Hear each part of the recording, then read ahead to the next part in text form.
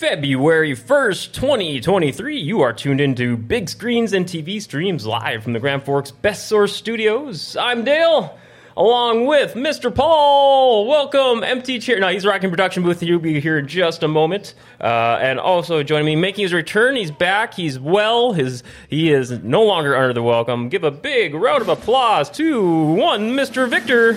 Hey guys, how's it going? I'm so glad to be back in the queue. So glad to be back in the queue because we've got a lot of stuff for you today. Now, don't be discouraged. You know, it's been a while since I've been back, but don't worry, we're still here to give you all the rockin' and rollin' news that you are waiting for, because this movie season is going to not only kick ass, but there's going to be a lot of hidden surprises within this movie season. I promise you of this. So much to talk about today's show. I know it must feel a little odd, maybe since we're on this every other week schedule now for the last several months. You missed one episode, and now it's like you're gone a month.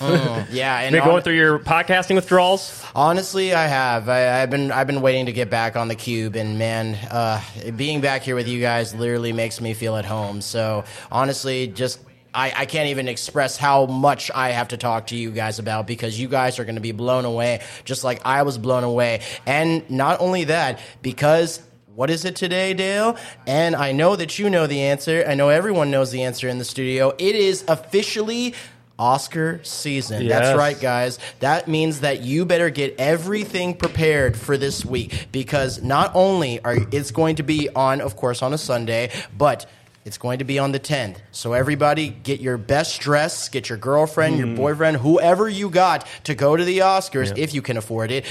March 10th at 6 p.m. You could watch on ABC if you can't afford to make it there. But honestly, but Oscars is garbage fire. Hey, Paul, remember a couple of years ago when you said, hey, why are we spending this much time covering the Oscars, previewing the Oscars? Nothing good ever happens, and that was the year of the slap of doom. Oh, yeah. So you can't say it's totally garbage fire when the slap heard round the world happened. Once every 2 or 3 years, something awesome happens. You know, so I don't know if we talked about it, but I watched the new Dave Chappelle stand-up, and he goes into that because he's really, really good friends with Chris Rock. Yes, he is. Yeah, it was really funny because he said, you know, he was saying that, it was real, and he was like, you know, and I wonder like how that would have worked out if it was him, if it was him. Huh. And so he said basically at the end of it, he was like, he didn't know how he would react, like how Chris Rock reacted and everything. But the one thing he did know is that Will Smith would not have been continuing to enjoy the Oscars after it. Oh, gosh. Knowing Dave Chappelle, that makes a lot more sense. I need to catch up on his stand-up specials. I guess before we dive too far deep into things, take care of some housekeeping here. You can find us live every other Thursday at 1 p.m. and make sure to hop in the live chat discussion on the GFBS social media channels on YouTube, Facebook, and Twitch, or call or text in your questions and comments to 701-213-0863. And we will make sure we want to hear what you guys have to say. Oscar stuff, movies, and other various news items we're covering, previewing. So much to talk about. We want to get everyone involved. And before we jump too far ahead, we want to make sure to give a shout-out to a special event coming up this Monday. That's the Cirrus Aircraft big upcoming job fair this coming Monday. Are you looking for a new career? Are you burned out with your current job? Well, have you recently been laid off? Make sure to check out the Cirrus Aircraft job fair at the Piggy in Thief River Falls. It's coming up this Monday, February 5th. The address is 123 3rd Street. It's an informal event, and it's going from 6 to 8 p.m. in the evening this Monday, where you can talk to Cirrus representatives from Grand Forks and Duluth.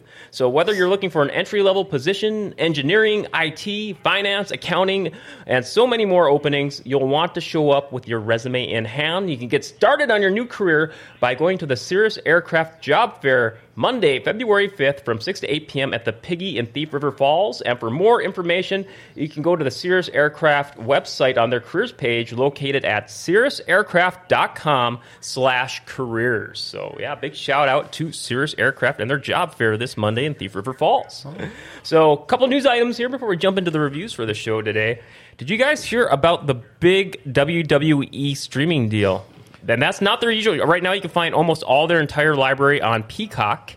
All the latest pay-per-views stream monthly on Peacock, and like they get the latest episodes of NXT on there, like the day after the latest episodes of Raw and SmackDown, about a month after they air live originally on USA and Fox. But they just announced a big new deal with Netflix. Have you guys heard about this? I actually have not. So this would be new. Check this out. This is going to be taking effect in January, a year from now, in 2025. So Raw is kind of considered the flagship show of WWE. You know, I think we all can remember the halcyon days of tuning in, the channel flipping between Raw, Nitro, TNT, USA. So Raw, it's been an institution since 1993. All the big moments from WWE, if they're not happening on pay-per-views, they're happening on Raw. So a year from now, it's going to be jumping from USA to Netflix, and exclusively on Netflix. So in the USA and in North America, Canada, UK, and Latin America, among other territories, and then Netflix will. So that's just Raw. SmackDown is going to be moving from Fox to the CW next year, so that'll still be on cable, and excuse me. SmackDown's moving from Fox to USA, and then NXT is currently on USA, and that's going to be moving to the CW. So a lot of shuffling, but the main takeaway here is Raw is going streaming at least in North America, the UK, Canada, to Netflix beginning a year from now, and internationally starting a year from now. Not only will Raw be going to Netflix, but all their shows, SmackDown, NXT, all the pay-per-views even, they'll be going to Netflix internationally. And a lot of people are speculating once WWE's current TV contracts expire in the coming years in America, all their other shows will be going to Netflix too. And check this out. WWE, this is a 10-year deal where WWE will be receiving $5 billion over 10 years. So big paydays ahead for WWE. And then also on top of that, WWE announced TKO, the big overseeing group that has the merged contingent of UFC and WWE. They announced that The Rock is on their board of directors now. And he acquired the rights to The Rock name from the WWE too. So he's doing a lot of moving and shaking too.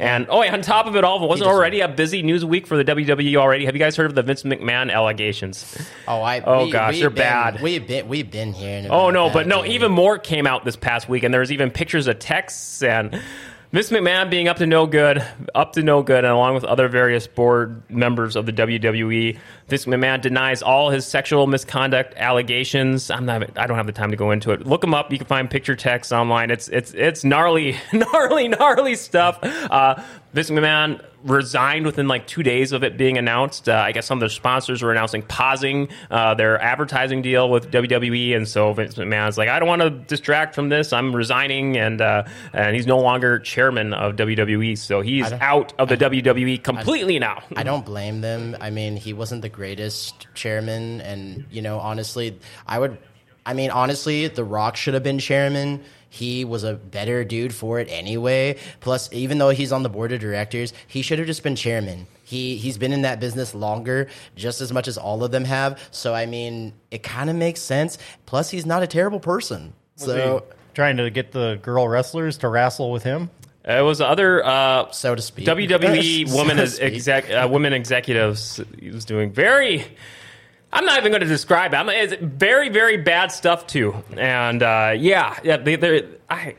make sure to bring up to me off. I'll remind me to mind you off air. It's bad stuff. His wife. I mean, she basically organized all of it. And this was going on as recent as 2022, like a couple years into the whole cancel culture movement already, or the Me Too movement. And you think he would know better by that point. And if you want to talk, as of course Paul had said, you want to talk about real dumpster fire, ladies and gentlemen.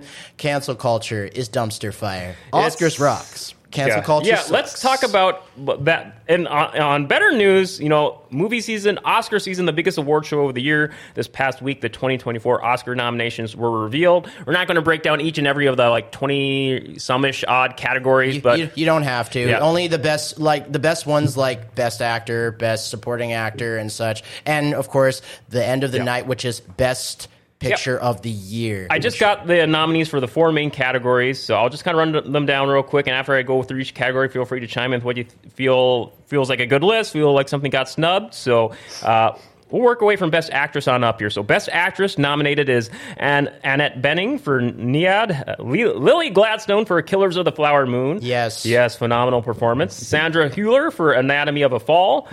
Carey Mulligan for Maestro. I still need to see that. Emma Stone for Poor Things. She should have gotten that Oscar again. I need to see that. Have you seen it, Victor, Poor Things? I'm actually going to see it tonight. I think it just opened here this last week or two. Yeah. It opened a little bit before, when I actually, came around that time. So yes, it did open a little So earlier. Best Actor nominated is are Bradley Cooper for Maestro, Coleman Domingo for Rustin, Paul Giamatti for The Holdovers, phenomenal performance in that as well. Cillian Murphy for Oppenheimer, and Jeffrey Wright for American Fiction. I really want to see American Fiction. Same. Best Director, we have Justin Triet for Anatomy of a Fall, Martin Scorsese, Killers of the Flower Moon. This is his 10th time being nominated for Best Director. And he got one, so give him another one already. Christopher Nolan for Oppenheimer, Yorgos Lanthimos for Poor Things, Jonathan Glazer for The Zone of Interest. And finally, for Best Picture nominees, we have Oppenheimer, Barbie, Poor Things, Killers of the Flower Moon, American Fiction, The Zone of Interest, Past Lives, Maestro, The Holdovers, and Anatomy of a Fall. Big list there. That's going to be a tough one this year, man. There's going to a lot on this race here. Burning question always for Best Picture is who do you want to win? Not who do you think will win, but just what do you want to win for Best Picture, whether it's listed on here or not. That's hard, man. I mean, I want Marty to win. I love Marty. I always have. But I want Chris to win. Chris Nolan, I mean, he deserves an Oscar already. He's been nominated so many times for his work, and he deserves one. Although, I mean, I do love Greta Gerwig, though, and she did really good on Barbie. So I think she should get one at least, because she did really good on that movie. So I think she does deserve one. And not because, female empowerment. No, forget all that. She just made a great movie. Everyone did such a great job in that movie. If you haven't seen Barbie yet, you can on streaming services and such. That's right. It's on Max, I believe, right? Yes. And you can go see that immediately because it really is hilarious and really good. And Ryan Gosling, my gosh. You won't get that 2 hours of your life back. Did you honestly, as much as we joke about movies on this, I promise you, Paul says he doesn't like most of the movies on here, but I bet you dollars to donuts, once he sees them, he'll change his tune by the Victor, end of do you the think day. if Paul's... I did see Barbie. Did you actually see Barbie? Wait, this is your did you first watch- speaking of this on the show. You actually watched the entire of Barbie? Not just like a 5-minute clip or like and then halfway or did you took a nap? did you watch it and then just get up after when you were like, wait, No, okay. I just felt like being sick for 2 hours. Oh, Paul said... Hey, what about John Cena's cameo? I heard John Cena had a cameo. He did have a cameo. Was that at least pretty good? I don't even remember that part of it.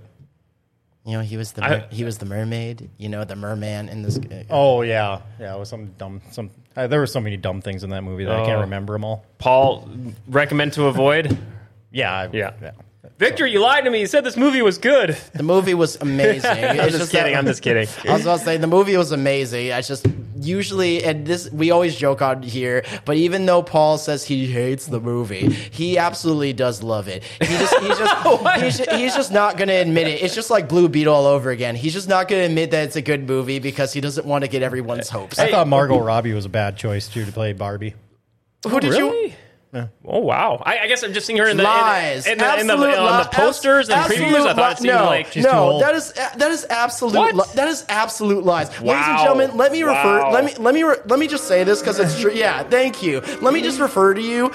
Paul absolutely adores Margot Robbie. In fact, what was it that you said about the Suicide Squad movie? Oh, that's right. Yeah. She was totally hot, and yet you're saying she's too old to play one of the most iconic female hottest dolls in the history of action figure doll-arama. Come on, seriously? Margot Robbie is she's a babe, and you're telling me that you say this is old? Where's my camcorder for this? I think Victor's triggered. Where's my camcorder for this? Are we on Saturday night? Are we on Saturday Night Live? Hey, it's all right. Not everyone has to love every movie. It's all right to have a little discourse. Very true. Hey Alexa, how old is Margot Robbie? She's in her 33. 30s. Yeah, she's still in her early 30s. You call that old? I'm like, if that's old, then I'm John F. Kennedy. Oh, wait, I'm not a white man in a blue blazer. I'm not saying that that's old. I'm saying that that's too old to play Barbie. You do realize that Barbie can't be in grandma territory.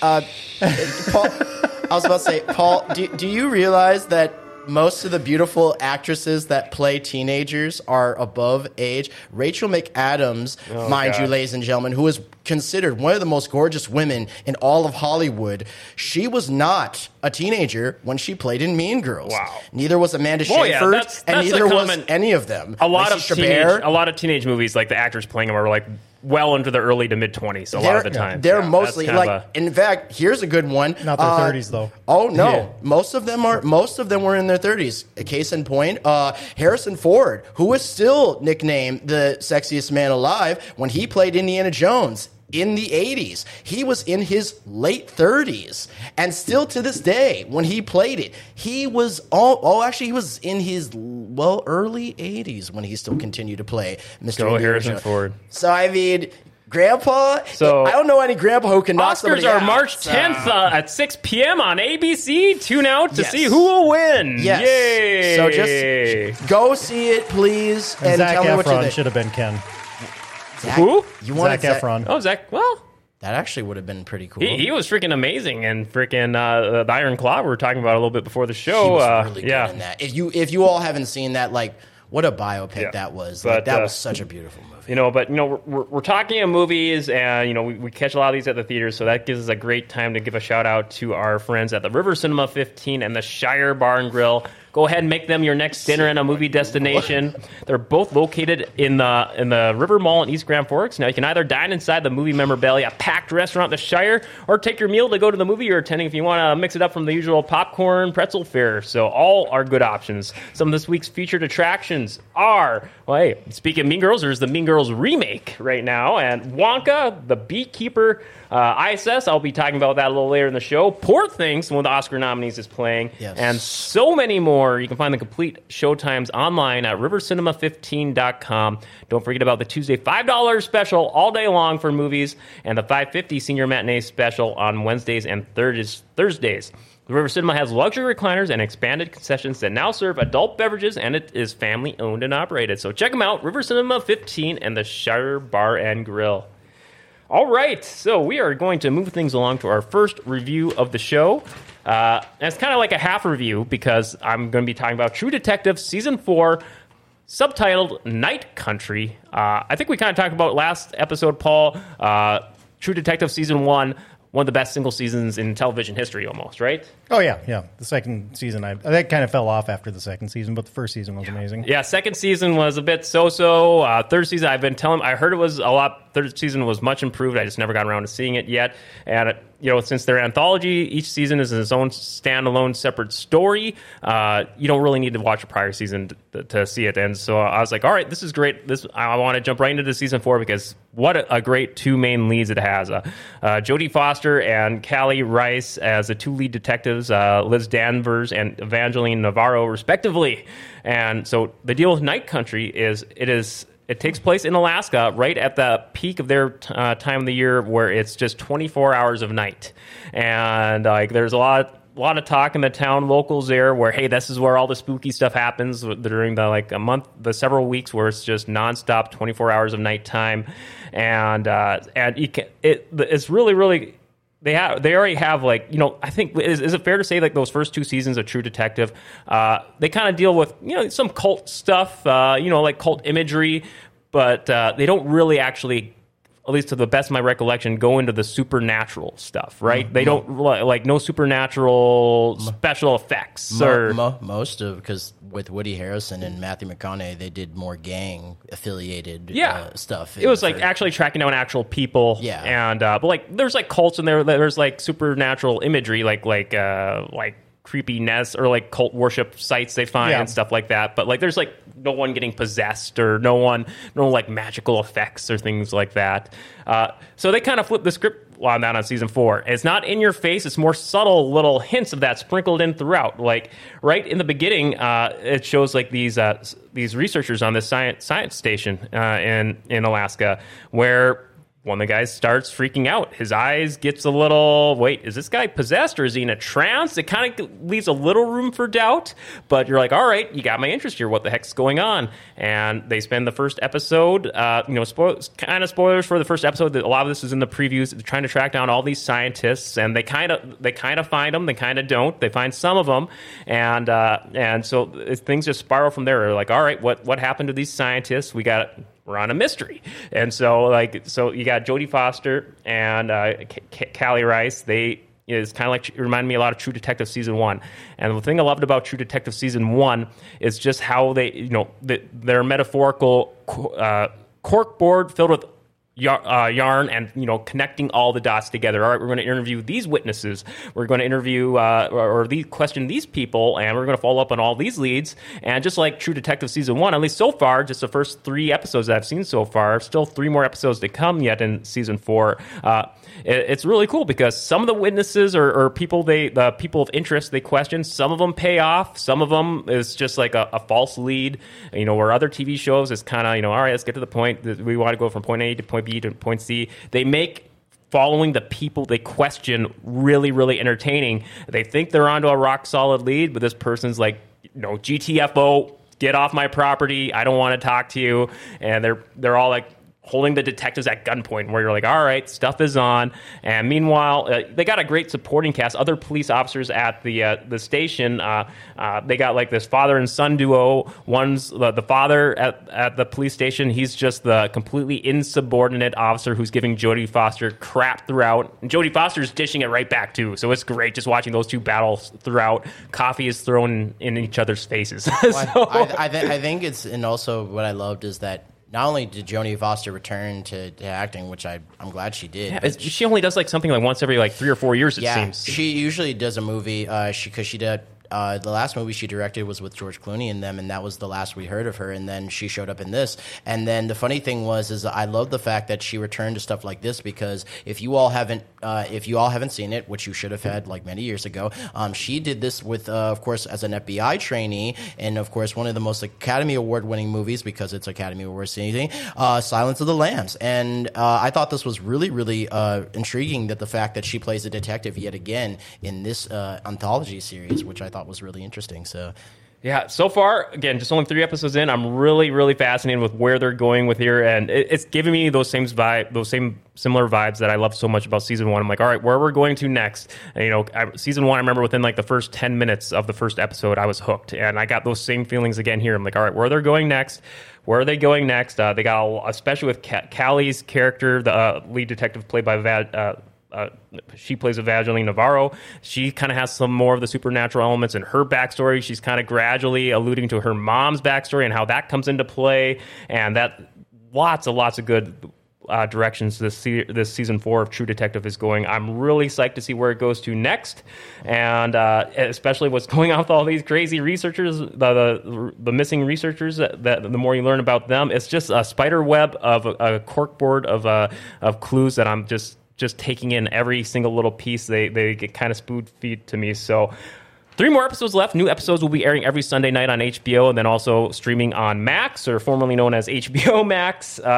So, guys, True Detective Season 4, do you think this is on your radar at all? Plan on watching it down the line there, waiting for all the episodes to be released? Or I knew that, like I said, it basically was just on repeat basically throughout the entire, because they were just like going at it on the commercials like so hard with this. So I was like, well, if they're advertising it this much, it's like, you shouldn't over advertise everything because it doesn't turn out to be good, but I wanted to see it, and so I said, why not? And it turned out to be pretty good. So, like I said, it's kind of like it's like kind of watching Fargo in a sense, but not with the old humor. Different faces. I'll say it's like it doesn't have small town humor. And that's you actually do get some of that in here with because it's in a small Alaskan town. You do a little bit, but not like the charming ones. So like and like you said, because they get held at gunpoint and they tell you, get off my lawn and don't, come back. Anyone who does that, guys, that means that not only are they frightened, but somebody else is literally telling these people like, yeah, get them off of here. If you tell anybody, I'm gonna freaking kill you. So that's probably why they're telling you like, don't ask me any questions, don't tell me anything because they're afraid. So. I would go into it, but I'd be kind of giving away some of the spoilers on what led to that takeaway between those factions. But yeah, high recommendation so far in True Detective Season 4. Very excited to see where the rest of the season takes me. But we're going to move things along. Victor, I'm going to throw it to you for your latest Marvel DC comic updates here. I know you wanted to touch on James Gunn's universe, so you got some updates on that? Oh, man, guys, this is just going to get nuts. Okay, so where do I begin? So we already got a Supergirl. The girl who played in House of Dragons will be playing Supergirl, which is very interesting because, she has the look. Is it a movie, TV show? So it will be a movie. This will be an official movie. So Superman will come first, and then Superman Legacy will come first, and then Supergirl will come after. The rest of the products will not come out until the next year. So I'm very excited for Creature Commandos, and then also it will be an animated series, and it will be a live action. So the people who will be voicing all the Creature Commandos will be doing it in their same live action feature debut as well. So that's going to be cool. Swamp Thing will also be appearing, so that's going to be amazing. And it will not be like the first ever season, like that really quick ending that happened many years ago. Then I'll leave Victor happy. Yeah, it will be very, very, very happy day for Victor because that's going to be amazing. Robert Pattinson, I know to everyone's disappointment, will be returning as the Cape Crusader for the next Crusade. No. Come on, it was a good movie. Yes. It was a great movie.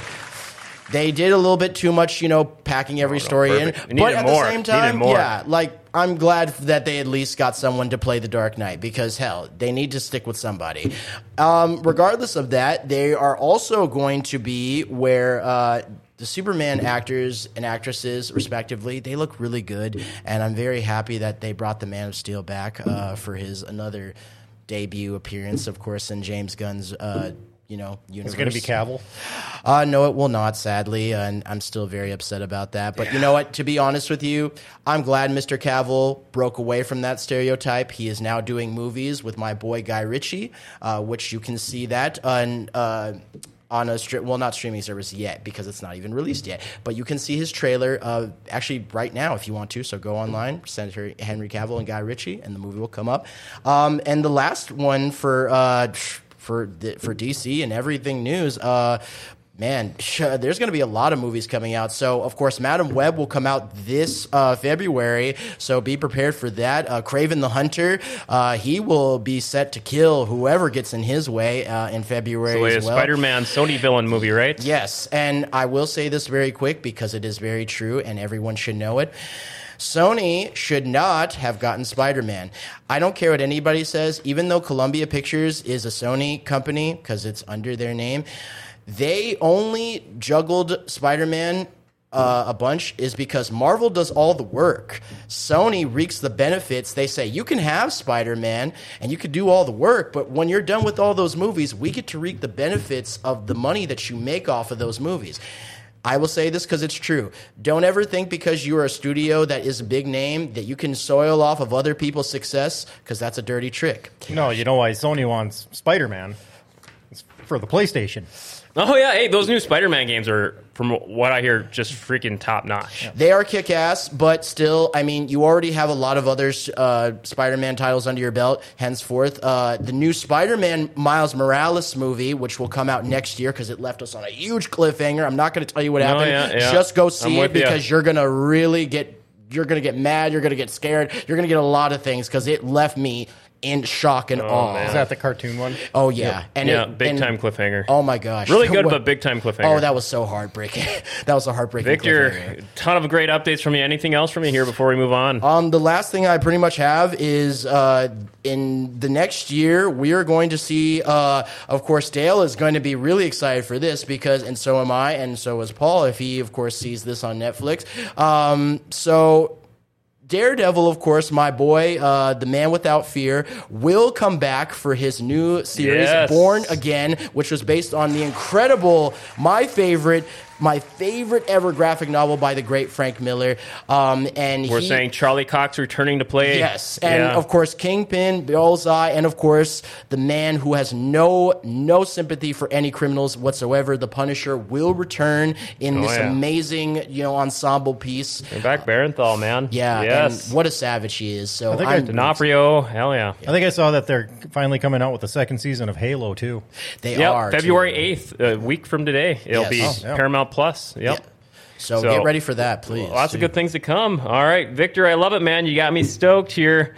Oh, gosh, yeah, new Daredevil, I'm with you. New Halo, I'm with you, Paul. But, Paul, you saw something else on a streaming service on Netflix. You're all about and this just premiered like this past week, I believe. The Cartel on the run, late 70s era, Florida-based show called Griselda. Yeah, I just came across this, and it's fantastic. I mean, you can't even tell that it's Sofia Vergara. Yeah. I mean, they did something with her nose and her teeth and everything. They put a lot of prosthetics on her. Yeah, and so I could cue up the image if you want here. And sorry. You could see, people could see who aren't familiar with it. They could see like the transformation she did there. There's a movie poster that Paul just queued up, so you could kind of tell they're kind of going for that. I believe it takes place in 1979 Florida. Does that sound about right? Yes. Yep.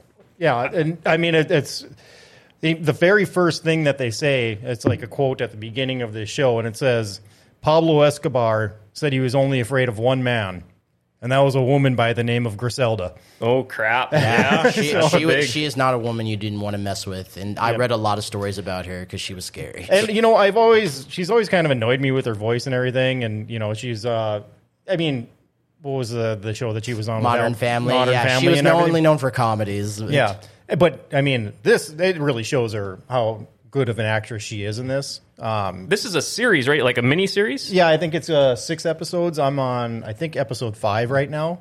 But it shows her as I think she moves to Florida from where was it, like Puerto Rico or something? Yeah, it's a small little village. And she ends up stealing like 1 kilo of coke from her ex, and when she gets to, I think it's Miami or whatever it is, it's like the best coke ever. Oh yeah. Well, then she's trying to sell it, so she can try to make her way. She's got a couple of kids, and then a guy ends up trying to steal it from her, and she's not having any of that, and so she comes back. She beats him with a bat. That's like the jump off point. And then she just starts to turn into this, big, like cartel leader. And what is interesting about it is that she's basically like recruiting these, I don't know if they'd be illegal immigrants, but just these immigrants, and, letting them know like, hey, they take everything from us. We're going to start taking it back from them, because she comes up with the idea of, I'm going to sell coke to the rich people, to the rich white people. And she was a prostitute, so she hires prostitutes to go in and, start giving it to all these, rich white people that you would want to say in these clubs. This was, like you said, the 70s, kind of 80s, when the Wall Street thing was all kind of going on, and that's, when it was getting really big. Yeah, and drug epidemic was huge. Yeah, in the cocaine 80s. was a huge crisis at the time, right? It was bad. It was very bad. But she was just making big waves with these other big drug dealers, and then eventually just, toppling over them. So it's a good show. Sounds like it's pretty fascinating. Just kind of, I just watched the trailer, but it sounds like it's really setting up the whole premise for that rags to mega riches. Yeah, and it was interesting too, because so she starts out because she has this like really pure coke that you can't get in America, and so she's going to these drug dealers, and she says, "Yeah, but with my coke, you can cut it 3-4 times as opposed to that other crap that you have right now." And then the episode that I'm in right now is when crack cocaine starts to make its way. And that's when she really turns into a psychopath. Oh, wow. Yeah. Takes on a whole new level. Oh, Lordy. Yeah, hopefully I didn't ruin it for anybody, but... no, this is for real. Everyone, if there's one... gangs, there's many gangs in America, but the cartel are people you don't want to meet ever in your life. Those people will ruin you. They'll find out who you are, what you do, who you work with, who your family is. your best bet is to just disappear from those people because they're evil. The thing that's interesting about it, though, is that it's not like she came. It's not like she was like a Mexican cartel or anything like that came over here. She created the cartel in America. Yeah. Oh, okay. I had no idea that was where the origin story was getting at there. Yeah. Wow. So she basically created like the first American cartel. Wow. And you said you got about like one more episode or one or two left to go? Yeah, about one or two. I see. Look at this, doing all right on Rotten Tomatoes so far. 88% critics, 77% audience aggregates. So yeah, looks like it's totally delivering there. Heck yeah! So that's Griselda on Netflix. I'm just really happy, like at least I'm like, because like Paul said, I'm really happy that Sofia Vergara, like she's doing this because she's really just known for just comedies, and she got her big break on Modern Family, and then she did a movie with Reese Witherspoon, which was hilarious. But then when I saw her doing this, I was like, oh my God, is that even her? And one thing that's really kind of refreshing about it is that the majority of this movie you have to watch in the subtitles because she's speaking, was it Spanish? Yeah, she speaks Spanish. Yeah. That is her native But language. when she's speaking Spanish, she doesn't have that super annoying, like, accent to her or whatever it is that like she does when she's speaking on Modern Family. Yeah. Because it must just roll off of her tongue a lot more naturally. But I don't know. I think it's like, or maybe it's just because she's playing a more serious role and she's not trying to have that really Not be like comic high relief. pitch, because they did that with like Fran Drescher. So when she when she did the nanny many years ago, she had that nasally voice. But then when she stopped doing it for a movie role, a lot of people were like, "Whoa, who's this?" Yeah, like this is not Fran Drescher. We know. Oh man, so there you go. That's Griselda. We're going to take a quick time out next here, have a quick break here. We want to make sure to talk to you guys about Oh for Heaven's Cakes in the Grand Cities Mall, where there's nothing better than treating yourself to some awesome homemade baked goods, and that's where Oh for Heaven's Cakes comes in. And usually I stop by there right after we do Big Screens, make my weekly trek over there to find out the latest goodies they have. They have the best cupcakes and cakes for special occasions or just a treat. Walk in to find out more. But yeah, you aren't going to leave without at least a couple of goodies alongside you. That's Oh for Heaven's Cakes, located on the north back side of the Grand Cities Mall. Open Tuesdays through Friday from 10 to 4, and on Saturdays from 9 to noon. Give them a call, 701-757-2253, or email ohforheavenscakes@yahoo.com. Be a beautiful cupcake and a world full of muffins. That's Oh for Heaven's Cakes and more in the Grand Cities Mall. All right, we are back, and I'm going to do tag back in here with a quick review for ISS, the International Space Station. And when spelling this, I kept telling myself, because it's just one letter away from meaning something else. I'm like, wow. But I don't know if you guys saw the preview for this. I saw the previews for this, and I'm like, all right, it's a space thriller where just the concept alone has me just piqued my curiosity. I got to see how this plays out. So it's I did hear a lot about it. Yeah, so it's directed by Gabriella Cowperthwaite. I had to look up how to pronounce her name online, Cowperthwaite. But she also directed Megan Levy, Our Friend, and The Grab. I really loved Our Friend. But yeah, so the entire movie takes place on the International Space Station. And, it's 6 astronauts, 3 Americans, 3 Russians. And, first 10 minutes of the movie is they're all just kind of on their... 2 new arrivals from America are just coming on for 6 astronauts. They have New Year's together. They celebrate. Things are all kind of happy, peace, lovey-dovey up there. They're doing experiments and all that. And then all of a sudden, about 10, 15 minutes into the movie, one of the astronauts, they're up on this one little viewing station of the International Space Station. She goes, I think I saw a volcano erupted, when instead it's nuclear Armageddon on the planet. And you kind of see that's a shot up there, actually, where the astronauts realize, stuff's going down on Earth. And both the Russian and the American astronauts get orders from back at base on their terminals on the International Space Station saying, Russia and the U.S. are at war. Take control of the International Space Station by any means necessary. So, yeah, that ain't. Yeah, I mean that. I'm like, all right, where are they going to go with this? And it's. I immediately thought of, for a film to compare, I'm like, I wonder where they're going to go with the special effects for here, because I was thinking of another kind, about a decade old space movie that takes place partially opens on the International Space Station, Gravity. That film just it sets a whole new bar for special effects and CG.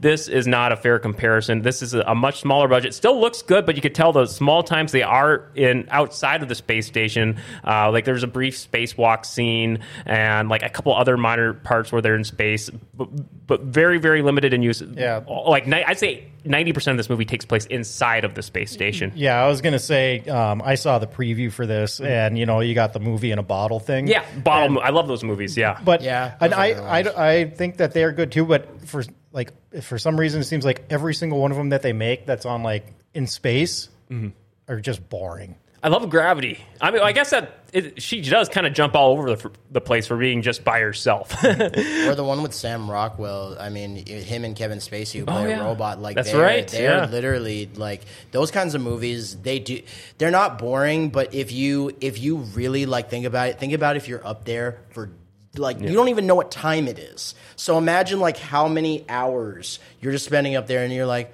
I wonder what time it is. I wonder what day it is. Or in The Martian, like what? Yeah, Matt The Damon- Martian. That's right. Yeah. And the fact that he had to make like food because he didn't have any. I mean, wow, that's just genius. Yeah, so you kind of don't get. It's not. There are 6 astronauts in here, so it's not just 1 or 2 people. So it is a little bit, but not like a ton of astronauts are dealing with. But it is just inside of the International Space Station. So it's kind of interesting going on. Like, all right, who's gonna, they're just spending the first part of this movie being all happy-go-lucky. Hey, we're astronauts in space, and now they're getting orders from their country. We got to take control of the space station for your country. And who's gonna turn evil first? Who's going to break bad first? And how that plays out. Yeah, I was going to ask who turned first. Well, I can't spoil it for you guys. Oh, of course, of course. But I mean, like, it's interesting. I'm like, all right, how are they going to do it? And like, it kind of starts to get on the right track. I'm like, all right, this is happening, but there's plausible deniability that maybe they aren't. That really, they're leaving a little room for deniability for, hey, we're with you, hey, we're not. And, there's other alliances with some Americans and the Russians. Hey, they may form this other alliance over to the side here.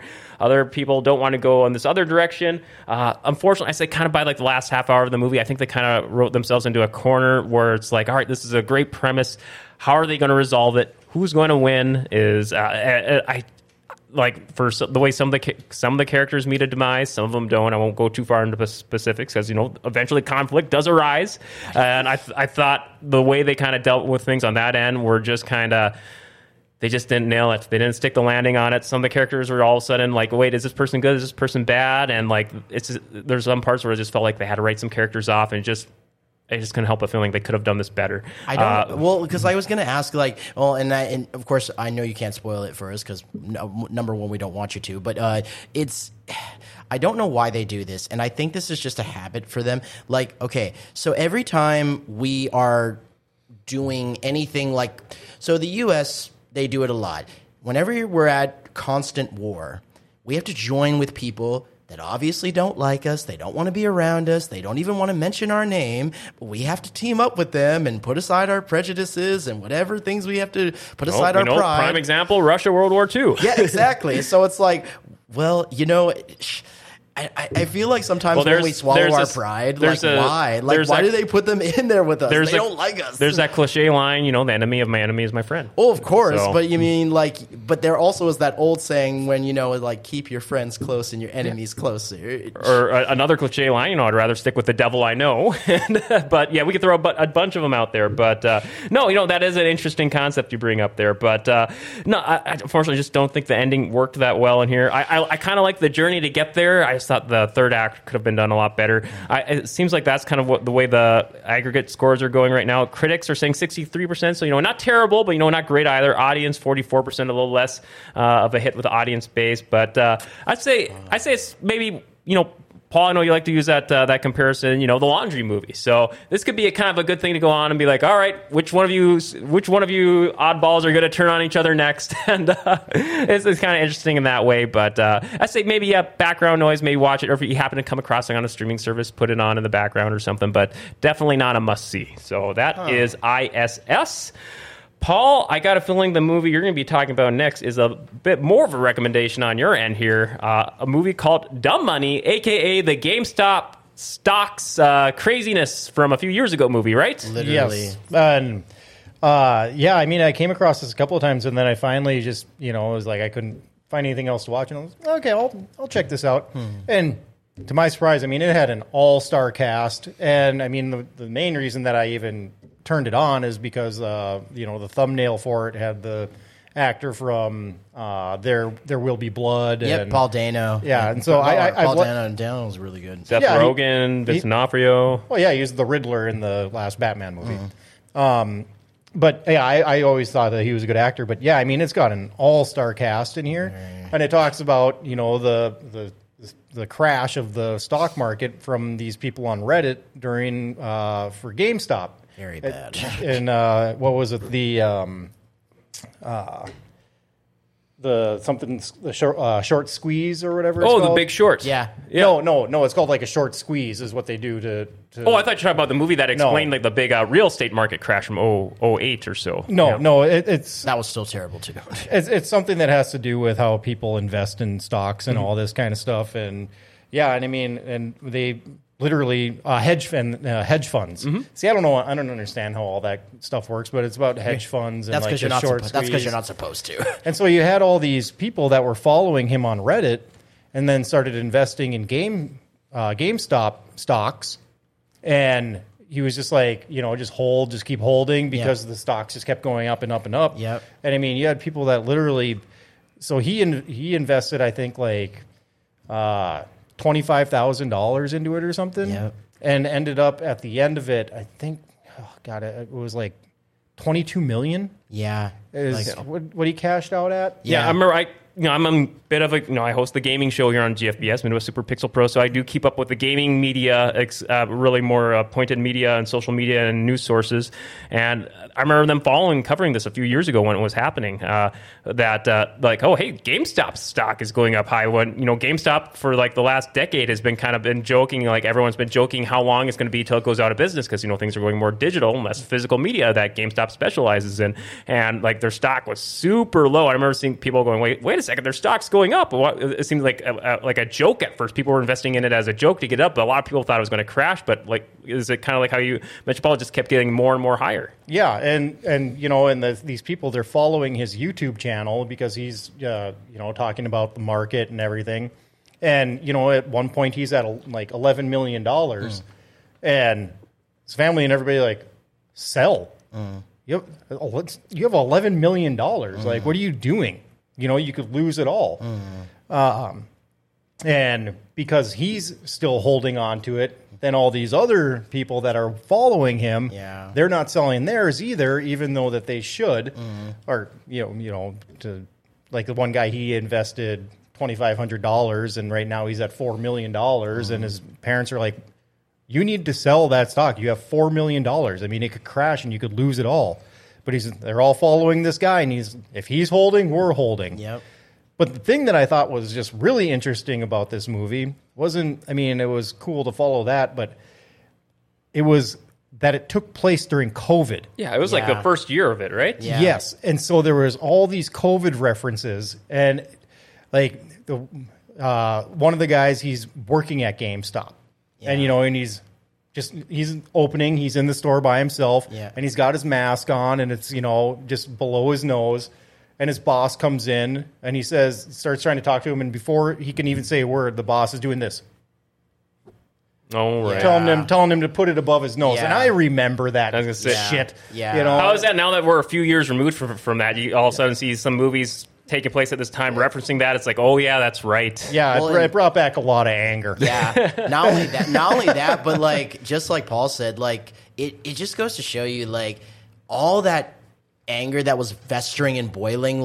These people, what made this movie so incredibly great, not only just the references of COVID, but the fact that these were just normal people. They were all struggling. Like the guy from GameStop, this woman nurse, even the guy who had $11 million, and his parents told him to do even his brother and them, they were like, your brother, he's got an education, he's got all this stuff. You are a loser who is delivering food on your bike. You could barely even drive a car. So it's all these people are struggling while the rich just literally lounge in their big homes and everything. But that's the sucky. And that what made this movie so great was because it's like, how can you literally you caught this in Victor too? Oh, I love this movie just because it's like Paul said, this movie made me angry. Just like when I watched The Big Short, oh my God, if you think this movie's going to make you angry, that one's going to make you twice as angry. Well, as a movie, I enjoyed The Big Short, but like I was going to ask you, Paul, I kind of brought up as a comparison a little earlier, but just seeing the preview for this reminded me of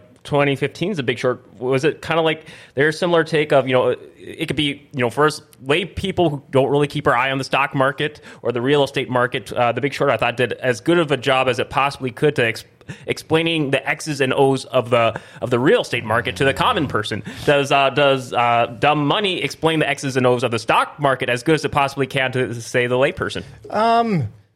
I wouldn't say it really goes into too much detail with that. I think it's more focused on the characters, of the, you have the billionaires and you have the people that are investing and everything, but it doesn't really dive too deep into like how it all operates. Yeah. It's just more of the actions that these people are taking during it. So, I mean, you have Seth Rogen? Yeah, Seth Rogen, because you can see him right there next to Nick Offerman. Yeah, so I mean, at the beginning they say that his net worth is like $600 million, but he's talking to that other guy. I can't remember his name either, but he's a multi-billionaire, and so these guys have investments in all kinds of stuff. Well, Seth Rogen, he's the one that is in charge of like this GameStop stock, and he doesn't even see what's going on, and so he's borrowing money from these guys, and he ends up like costing them, like at one point he tells his wife, she's like, how much is it down? And he's like, sends her a note and just says $3.6 billion. Yeah, because they have to actually, the guy, because you see in the picture right over there. So Nick Offerman, they don't want his help because they say, because Vincent D'Onofrio, who is his friend, he's like, he's such a rat bastard, man. Like we shouldn't even ask for his help. But every time they call him, they cringe because he's smiling because he's like, what can I do for you? Because every time they have to call him, they don't want his help, but they need his help. Because every time they do, just like Paul said, how much is the market crashing now? And when he passed her that note and he said $3 billion, and he's like, and the more they keep it, they're like, yeah, we want your help now. So if you can just please. And then when they did, oh boy, did he just like salivate the fact that they were just begging for his help. And it sucked for them. Like I said, you have to see the movie because it's so funny. And the fact that they explained like when they talked about in The Big Short, they explained like, yeah, like they're like here's like a top 10 music artist explaining the very, very fine details of this real estate market example. Because like Ryan Gosling said, even like because Paul even said it too, like he doesn't understand hedge fund. Don't be like I said, you don't have to be a stock market pro to follow this movie. Well, not even that, but it's just like he's like, even Ryan Gosling said, you know why you don't understand it? Because you're not supposed to understand it. It's supposed to make you stupid. That's what stocks are supposed to do. They're supposed to make you stupid. Heck yes. Yeah, it's a definite watch. I would recommend. Does it seem too early in this story? Because this all just went down, just not even 4 years ago? Because I believe this is still a developing story, right? The fallout from this and like the people going to trial throughout and all that. And I mean, maybe there's more to it than that, but I think this pretty much ends at the point where they all sold. Puts a good exclamation point on it. Yeah, they all ended up, selling their portions, and they all got super rich. Oh, okay. Except for the one girl who's still holding. Yeah. She's waiting for it to bump back up. I still couldn't believe she was still holding. I was like, well, can't be bad at her. Oh, gosh. So and that's kind of one of the things that, you take away from. So, because obviously they invested low, and then they all held and held and held, and then they all sold when it was super high. Well, it's these billionaires and these guys that you see in here that all took the hit. Yeah. Because they're the ones that had to pay it out. Right. But to be fair, they all deserve that hit. Yeah. After what they did, they deserved a huge hit after that. Well, the thing is, I think, I could be wrong on this, but, I think kind of like the Fannie Mae thing, that what pisses everybody off is that then they can't afford to pay it, so then they have a bank bailout. And I don't know, but I'd have to look more into it. So there you go. That's Dumb Money. Look like it's doing pretty good on the Rotten Tomato scale. Critic aggregate of 84%, audience aggregate of 85%. So there you go. Dumb Money. Paul, you said you caught this streaming or you rented it? Or yeah, no, it's streaming, I think, on Netflix. Netflix? All right, there you go. And we're going to take a quick time out here. We're going to hear from our last sponsor. We got some love coming from our friends at Churchill Shoes. Churchill Shoes has moved. One of the largest SAS dealers in the upper Midwest is now in the Grand Cities Mall and ready to find you a pair of shoes that you will love. At Churchill Shoes, they measure both feet to make sure you're getting the proper fit. They carry men's and women's styles and offer free special orders when shoes aren't in stock and free in-town delivery. Churchill Shoes has operated in Grand Forks for over 65 years and over 75 years of shoe fitting experience on their staff and can cater to all of your footwear needs. Open Monday through Friday from 9 to 5 and Saturday from 9 to 3. Call 701-772-8256 or online at churchillshoesnd.com. Next time you're in need of footwear, give us a try. Your feet will be glad you did. Churchill Shoes in the Grand Cities Mall. And right now, there's an awesome February sales event going on at Churchill Shoes where all SAS shoes are on sale. So check them out, Churchill Shoes in the Grand Cities Mall. All right, we are back here. And Victor, I'm sure you've been going through withdrawals of these also. It's time for your one and only action figure showcase. Yes, and I got some new ones for you guys, and I also got some classic ones for you guys. So here, I'll get you really quick. All right, time for Victor's action figure showcase here. It looks like you got some goodies here. So, yes. So during my, of course, illness, which sucked because having an ear infection is not the greatest thing in the world, let me tell you. But it honestly, as I got a little bit better, I actually got like a bunch of stuff done, and this was one of them. So, of course, custom mod. Yes. So, of course, thanks to my lovely job at, of course, Hollywood Heroes. Shout out to them. I, of course, got this amazing Sabretooth, and if you don't know who Sabretooth is, he is the truest, hatefulest enemy of Wolverine. He did some really terrible things to Wolverine. He basically killed. In fact, his origins is actually really sad. He killed his brother on his birthday over a piece of pie. He also killed his parents, which sucked. He chewed like his father chained him downstairs in the cellar, and the only way he could get out was to chew his entire hand off and get out. And he killed his parents. Is that what you modeled the figure off of? The bloody mess on his mouth there. This is just basically Sabretooth in general. He just kills people because he's a savage, and I want him to be a savage. I also took one of my choppers, and I know you all know what that is. So choppers are basically just the gloves, basically with kind of like penguin hands. And so I took the choppers and the fuzzy part of it. Oh, okay, I see what you did there. And I made a fur I didn't want the. That's actually pretty clever, man. I dig it. Thank you. And I didn't like the plastic fur that they did, but to be fair, they were just getting started at the time when they made Toy Biz figures at this point. So I took all that stuff off and made it soft and furry. I also took the claw, the fake claws off, and put the gargoyle claws on it and painted them bloody red. Now, I wish his teeth were a little bit longer, but it shows in the details, and it makes him look scary. His white eyes make him look scary, so it's a plus. And that was my favorite custom, literally. So I love the savagery of Sabretooth, if you can't see him. So, I just love it. Nice. And who do you have here? Now, this guy is my favorite because he is Red Tornado. Red Tornado is not a human being. He is a robot. And he is actually a robot that, as he says, I do not require emotions like everyone else. Although he does require emotions in the later future of his time, Red Tornado is really cool. He can emit tornadoes, of course, as his name states, at any point in time. He can just fling you across the Red Sea if he wanted to with a tornado, and he can just make tornadoes from every part of his body because he's a robot, so it makes him look cool. And plus, just look at him, man. Reminds me of Vision a little bit. He does. He's like Vision a little bit, except for Vision actually does learn emotions as he gets over time, and so does Red Tornado, but he has to kind of. So what comic line is he from? Red Tornado, of course, is from DC, and of course Sabretooth is from Marvel, so equal companies. Is that a custom figure or a new one? No, this is a new one. So, weird thing enough, and I couldn't believe I found this out. So, this was $20, ladies and gentlemen. So it's a standard figure, $20. You can pick it up at your local any store you want to. But the funny thing was that what I found out over the weekend, guys, will just blow your minds. So Todd McFarlane, which this line is from, they, of course, came out with a Crisis on Infinite Earths line, and it has a beautiful figured line. But he's raising the prices from $20 to $40. Now, he's only doing this to experiment because he's not actually going to leave it there. He's going to experiment, see if people actually are going to bite and, go get it, get all the lines, or if they're just going to be like, I'll pass and whatever. Like I said, guys, inflation, what a bitch, because it's really affecting things you love. But the thing is that, whenever you love something very much, it's always going to go up in price. So, I mean, will it go down in price? We'll see. This is just an experiment. I'm probably going to get one of them.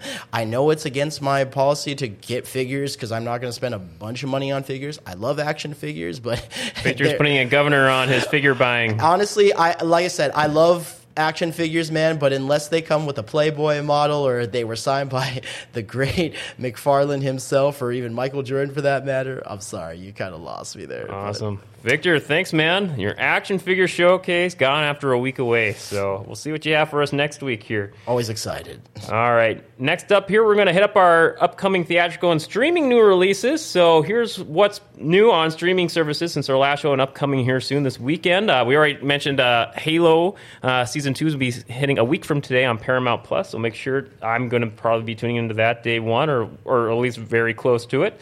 Paul already covered Griselda, and that's on Netflix. Big release on Paramount Plus and Showtime, The Woman in the Wall. It's where Ruth Wilson plays Lorna Brady, a woman who wakes up one morning to find a dead body in her home. And the mystery just goes on from there.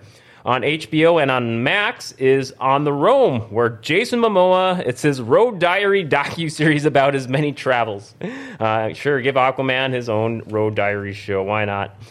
60 Minutes, not the TV show, not the hard-hitting journalist show. This is a Netflix movie about an MMA fighter who has exactly 1 hour to get to his daughter's birthday party, or else he will lose custody of his daughter. Ouch. But doing so will make it so he has to skip out on his latest MMA fight, and that's going to piss off a lot of bookies. So the bookies are chasing after him while he tries to get to his daughter in time to gain custody of her. What a premise! I'm all for it.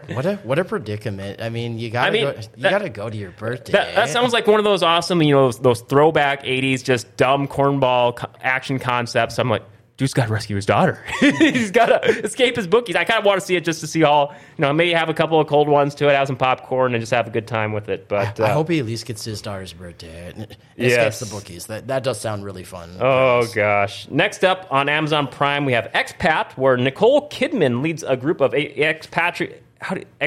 Is that how you say it? Yes.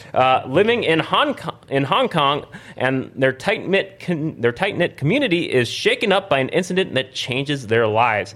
And I heard a lot of decent buzz about this last streaming show on Apple TV Plus called Masters of the Air. Now, have you guys heard about this one? Yes. It's kind of the companion World War II piece to Band of Brothers and the Pacific, and this focuses on the Bloody 100th group of Air Force bombers that endures many losses in England. And, I wish Apple TV Plus is one of the few streaming services I don't have, but after seeing that preview, I definitely wanted to watch it. But yeah, Masters of the Air on Apple TV Plus. Before we move on to theatrical releases, anything from those streaming ones that stand out to you?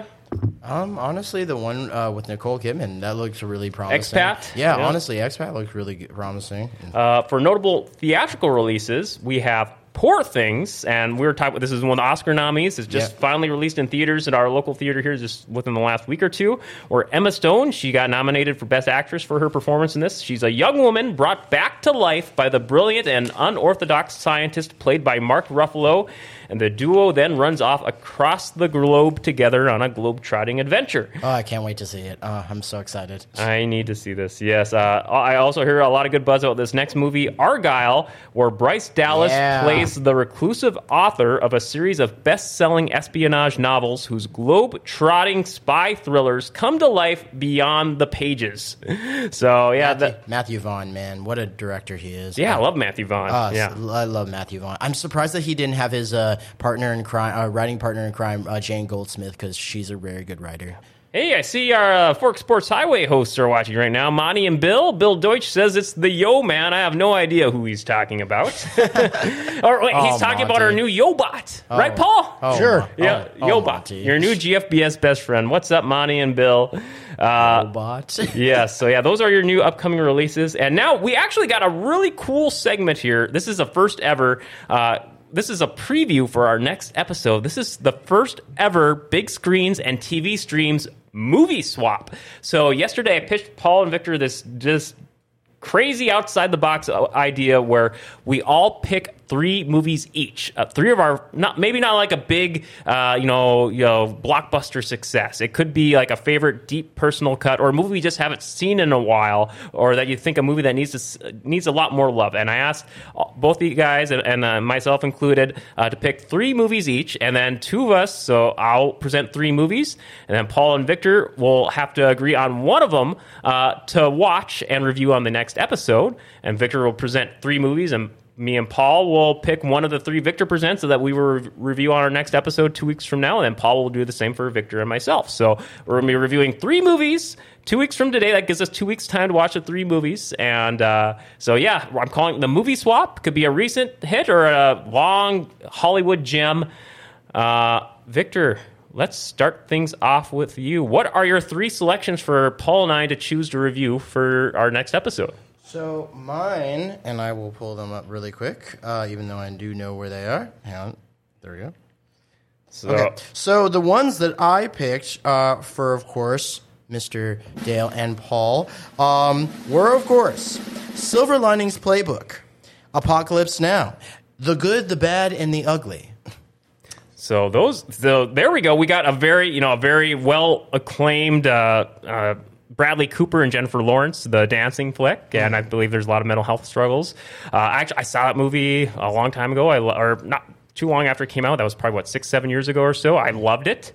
I have not seen Apocalypse Now. I've heard countless great things about it, especially which version to watch. I heard there's a director's cut, I believe. That's really good. There's a Redux version. But if you want to watch the original version, I would suggest watching the Redux version. It is long, but it is so freaking worth it because Francis Ford Coppola, come on. The man who made The Godfather. And I have not seen, I've seen a lot of old school Clint Eastwood movies, but I have not seen The Good, the Bad, and the Ugly, other than, the meme clips that have, the popular segments from it. One of the greatest Western trilogies, Sergio Leone, the master of Westerns, directors, truly. Not only did he do that, but he did Once Upon a Time in America, of course, which is a great American story if you have not seen that. If you thought The Godfather was good, see that. But this Western, truly, Clint Eastwood was at the top of his game when he did this. Primetime Eastwood. Like, literally, this was like from what was it? The Good, the Bad, the Ugly, from Pale Rider to Fistful of Dollars. I mean, Hang 'em High. I mean, you're talking about, this was like his lineage, man. I mean, you can't bread and butter. Oh, man, you couldn't get better than that. I mean, probably one of my favorite lines, Paul, literally, of all time was, are you going to, pull that pistol, or are you going to whistle Dixie? Paul, 3 picks Victor's presenting us. Which way are you leaning? The Good, Bad, the Ugly. Good, Bad, and the Ugly. I knew Paul would choose that one. I'm with Good, the Bad, and the Ugly, and Apocalypse Now. Both of those 2. If it wasn't for Apocalypse Now being I think it's like a 4-hour watch, that Redux version, right? I think it's a little longer. And in the interest of time, Paul, I think I'll agree with you. Good, the Bad, and the Ugly. Let's do it up. Okay. Have you seen it or? Not for a long time, if I have. Yeah, so, all right. Well, Paul and I will review The Good and the Bad and the Ugly next episode. Yes. Awesome picks, Victor. Good stuff. Thank you.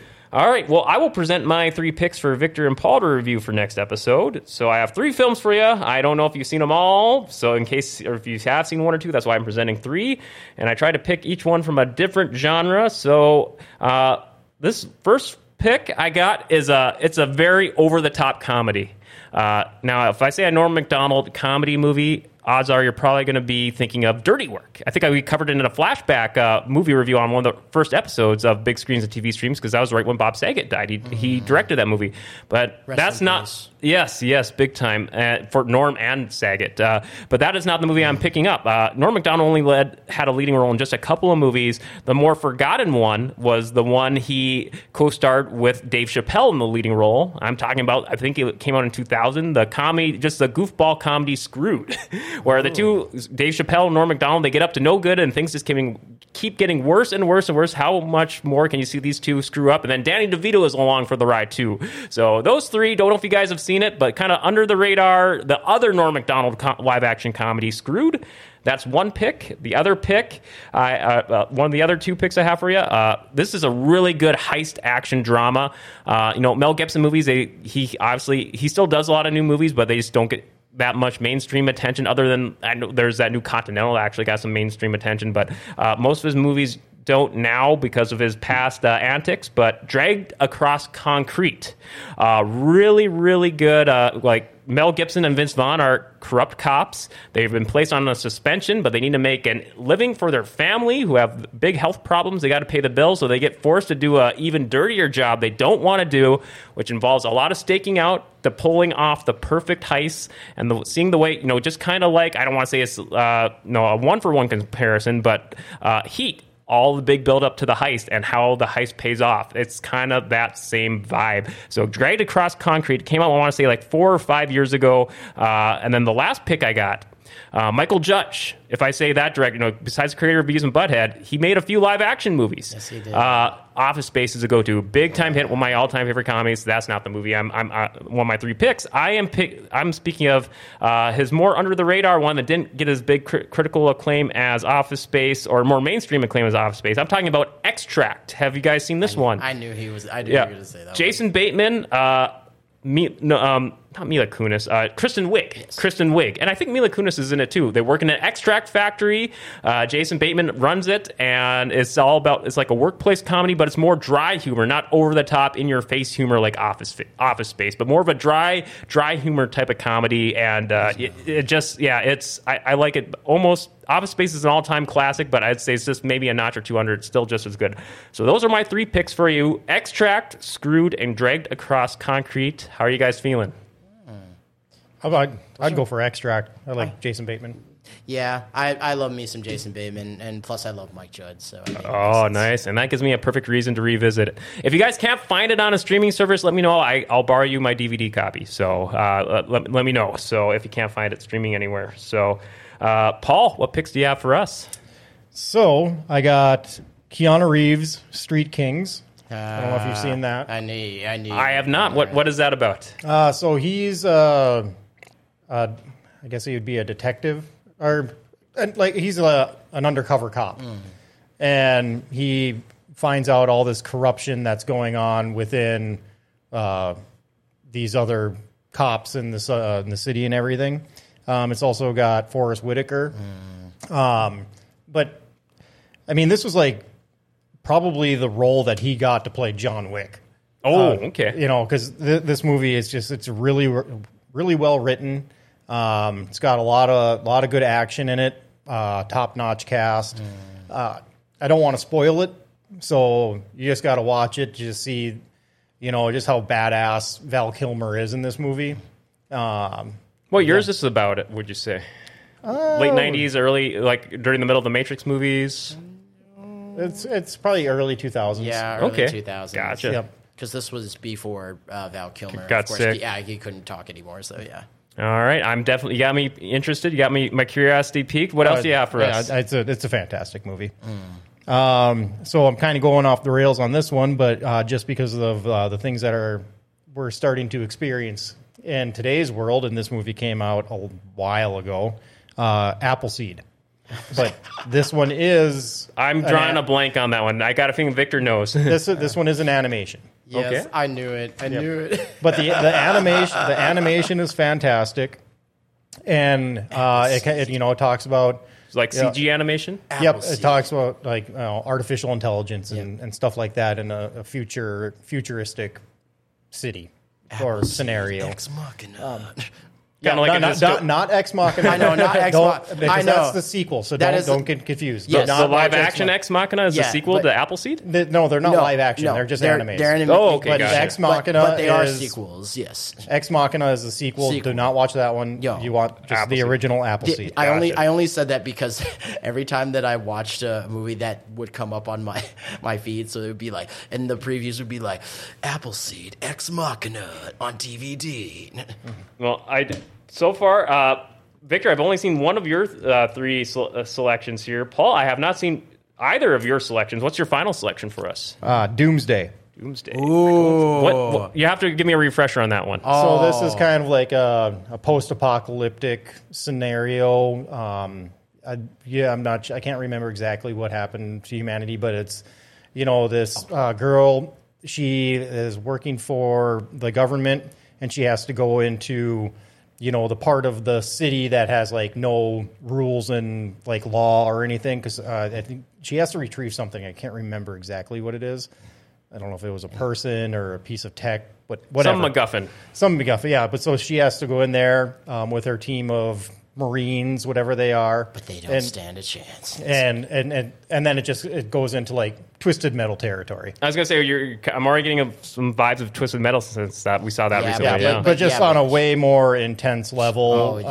These guys are savages, man. Like you can see on the poster. More serious? No. You could think of it like a modern day Warriors. Okay, gotcha. Except for they, unlike the Warriors, this one is like, so they have to go. So like you'll see, actually, if you look in the back of the movie DVD, you'll see that there's a huge wall. So they filmed in Scotland, and I don't know which area they filmed in, but they filmed in Scotland, and it was really cool. The filmmaking process was so amazing. They literally had this big wall. It was like a medieval wall. And when you open it, like literally these guys like with face paint all over them. It's like watching the Green Inferno, except for they got these like tribal tattoos on them. They're like cannibals. Victor, I got a feeling you saw all three of Paul's selections. I knew. Like once Paul like just like said anything, I'm like, oh my god, I loved it. I absolutely. Honestly, all three of these definitely have me intrigued. I have not seen any of them.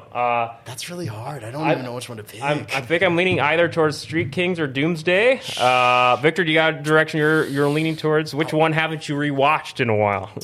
Shoot, man, I want to pick all of them for this point, but I had to be fair and pick one of them. Street Kings and Doomsday is what I'm leaning towards. Any of those you think you'd be up for?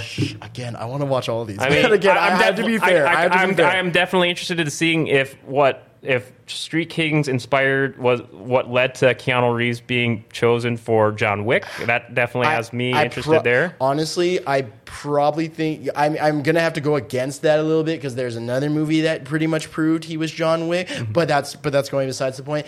Oh, man, this is hard. But the way Paul set up Doomsday for us, hey, modern day warriors. Heck yeah. Yeah, I mean, I want to watch them all, but again, and then just hearing your affection for it too has me interested. I do have to be fair. Well, if you've seen all three of them, why don't you guys just swap? No, you know what? To be fair, no, I want to be fair because I do love all of them, but it's been a long time since I've seen them. But I do know what they're all about just because movies. And how about? But how about Doomsday? Because we'll do Doomsday because I want to be fair. That's what I was thinking. I was just going to say.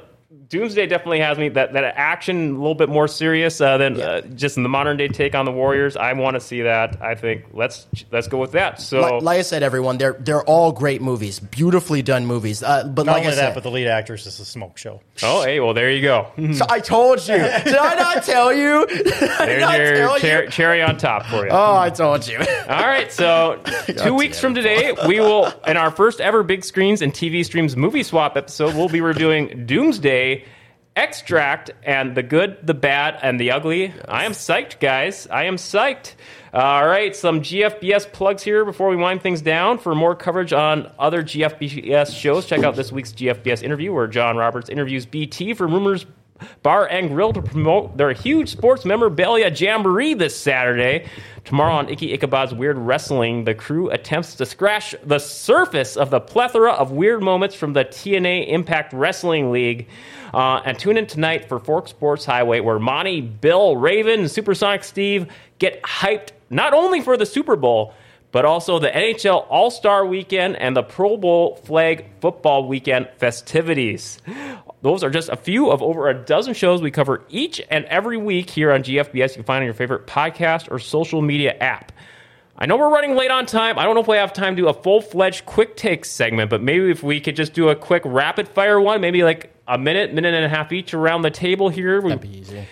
Victor, I'll throw it to you here. Quick takes. The only quick takes I have is that I'm really excited to, because as we talked about on the show, seeing Poor Things. So I will see that tonight, which I'm really, really excited about because I love me some Emma Stone. And if you see the poster on the wall, if you go to, of course, the River Cinema, you can see a huge poster of all the cast and crew on there. And it's just really cool. So I'm really excited to see that tonight. And I can't wait to review it on the show next week. And I know you said you saw Aquaman, so I kind of covered our last episode, but maybe just a very quick impression from you. Yes, I really loved the story. It was very beautiful. Honestly, as much flack as this movie got, honestly, it shouldn't have gotten a lot of flack because it was really good. It was like just like watching Iron Claw. It was a story about brotherhood, honestly, and the fact that Ocean Master and Aquaman got to work together against their common enemy, which is a manta ray. I thought that was bigger really better. Oh, it was really, really cool. And plus, you know what? Even though I know this is a controversial topic because we've talked about it before, Amber Turd, I didn't think she was going to get a lot of screen time, but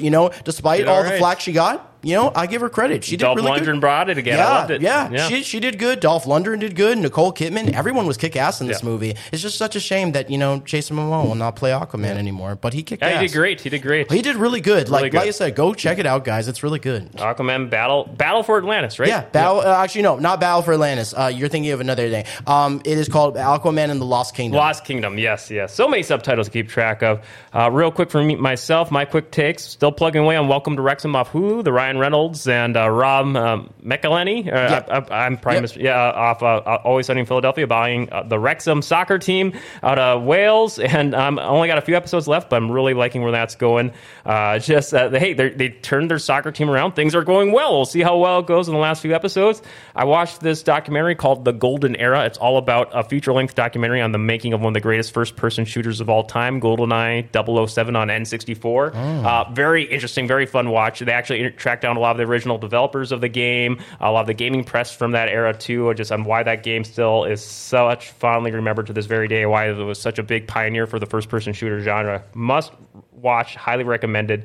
And finally, Freud's Last Session live-action film. Anthony Hopkins playing Sigmund Freud, and it's pretty much where it's the beginning of World War II, and he has one shortly before his death where he has one last big in-depth conversation with another fellow colleague or scientist about God versus science, and just where it goes from there at the onset of World War II as a backdrop. Very, very fascinating live action film. Definitely give that a recommended watch. Anthony Hopkins, he's a pro. What can I say? Great film. God, I love that man. Paul, I got you on the alternate mic. Do you got any quick takes you want to say before we wrap up here? No, I'm good. No, you're all good? Oh, wait, whoops. Oh, there we go.